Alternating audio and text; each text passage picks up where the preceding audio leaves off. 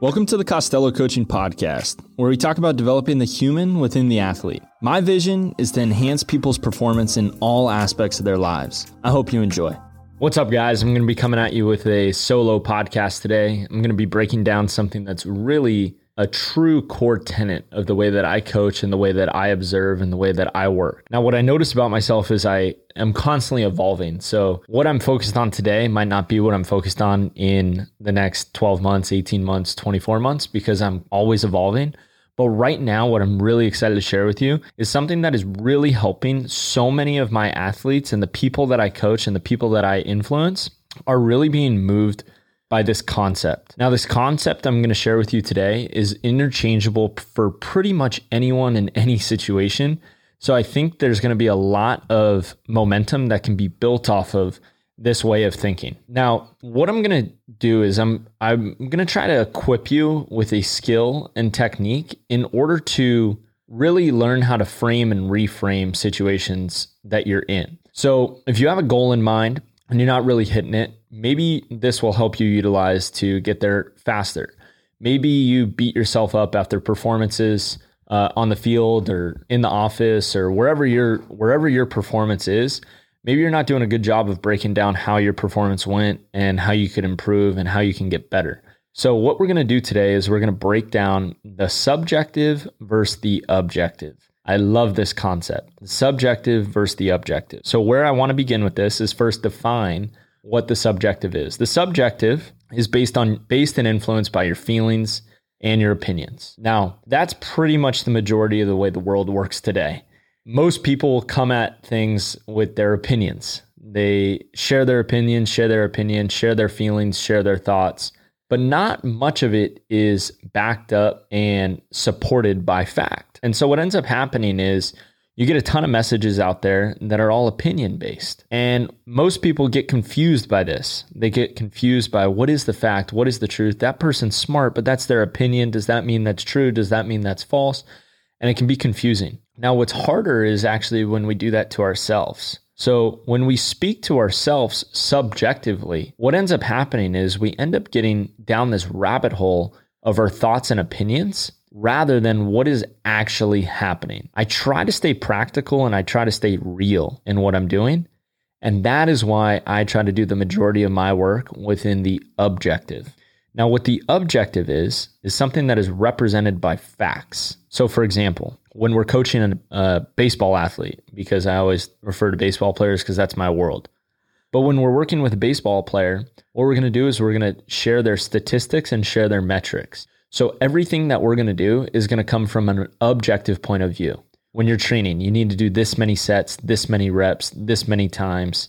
And we can build out a training protocol for a month at a time, a week at a time, a day at a time, an hour at a time, 30 minutes at a time, all the way for 12 months out, 10 years out. And you can be objective because you can be factual about the time and where their physical body needs to be in relation to that time. This can all be supported by the facts of how you're going to achieve that. So now it's going to require this many calories. It's going to require this many training sessions. It's going to require a certain amount, and you can quantify. And what ends up happening when you quantify and you make objective claims, you then can anchor and draw anchor towards those goals. Now, on the contrary, that's forward thinking. So that's thinking about the future. And you can help someone gain momentum by setting up objective measurements so that they can track their progress.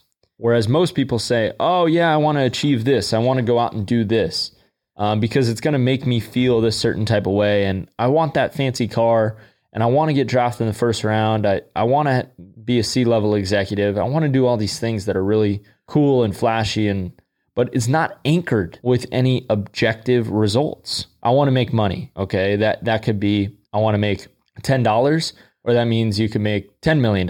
Making money is money. So $1 or $10 million, it's all making money. It's how much, by when, how am I going to achieve it? What is it worth to me? Why am I doing it? And then all of a sudden you can start to really realize why you're going about what you want to be doing. Now, to tie this back into the subjective, most people judge themselves from a subjective point of view. They are not sharing the true facts about the matter. They're more so sharing their opinions about the matter. Now, this happens with people. I've seen this actually with athletes coming off injury. I'll share a really cool story. Hey guys, hope you're enjoying the show.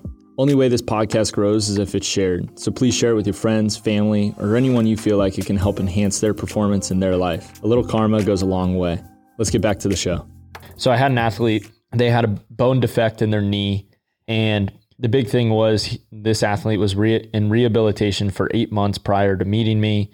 He was very unsure about what was happening within his knee, but he was with some of the best physical therapists in the world, and they were really taking care of him. He had done everything. He had checked all the boxes. He had been cleared by multiple doctors for the past month. And I told him, I said, so what is your fear associated with this right now? And he was looking at me and he was really wondering, well, what is my fear? He's like, well, if I go to backhand a ground ball and I plant my right foot, I'm really afraid that my knee's going to give out. I said, okay, that's a realistic fear. That's okay to have that fear. And he felt comfortable after I said that because we addressed that it was okay to have the fear. But then he said to me, yeah, I'm just really unsure about, going all out at it. I said, so you've done incredible physical therapy. You've been disciplined to your routine. You've done all these things. We checked all the boxes. You did everything you possibly could, right? He said, yes. And then he told me that everyone had cleared him. I said, okay. Now I told him, what happens if you go out to field your first ground ball and you blow your knee out? What happens? Or what happens if the same exact injury happens to you again? And he looked at me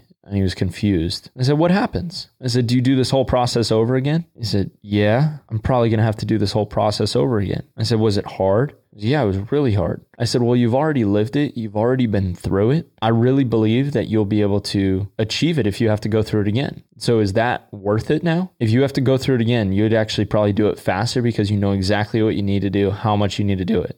I said, so this should remove your fear. You have been objective about everything. So objectively speaking, you're perfectly fine. But subjectively speaking, you're unsure. So if you anchor yourself in the objective, all of a sudden that takes your fear away. So when people are fearful about situations, it's because they're lost in their feelings and emotions rather than thinking about the facts. If you're prepared for an opportunity and you're factually prepared for the opportunity, you then should not be fearful of it because then you're lumped in between your subjective and your objective. What is the objective mission of the day? And you go out and achieve it, all of a sudden things become so much simpler. I love using the grocery store analogy. When you go in and you know you need food, but you don't really know what food you need, you end up walking around the grocery store for 20 minutes. But the second you walk in with a list and you have 10 to 15 items on that list, and you know you need to go here, here, here, you're going to circle around to the fruit, then you're going to grab the meat, then you grab the meat, and then you're going to get the bread, and you get the bread, and you're going to get the vegetables, then you're going to go get the snack that you wanted, and then you're going to get the drink, and you check out, and you're in and out of there in 5-10 minutes. But you go unsure subjectively, oh, I feel like having this. I think I should have that. That looks good.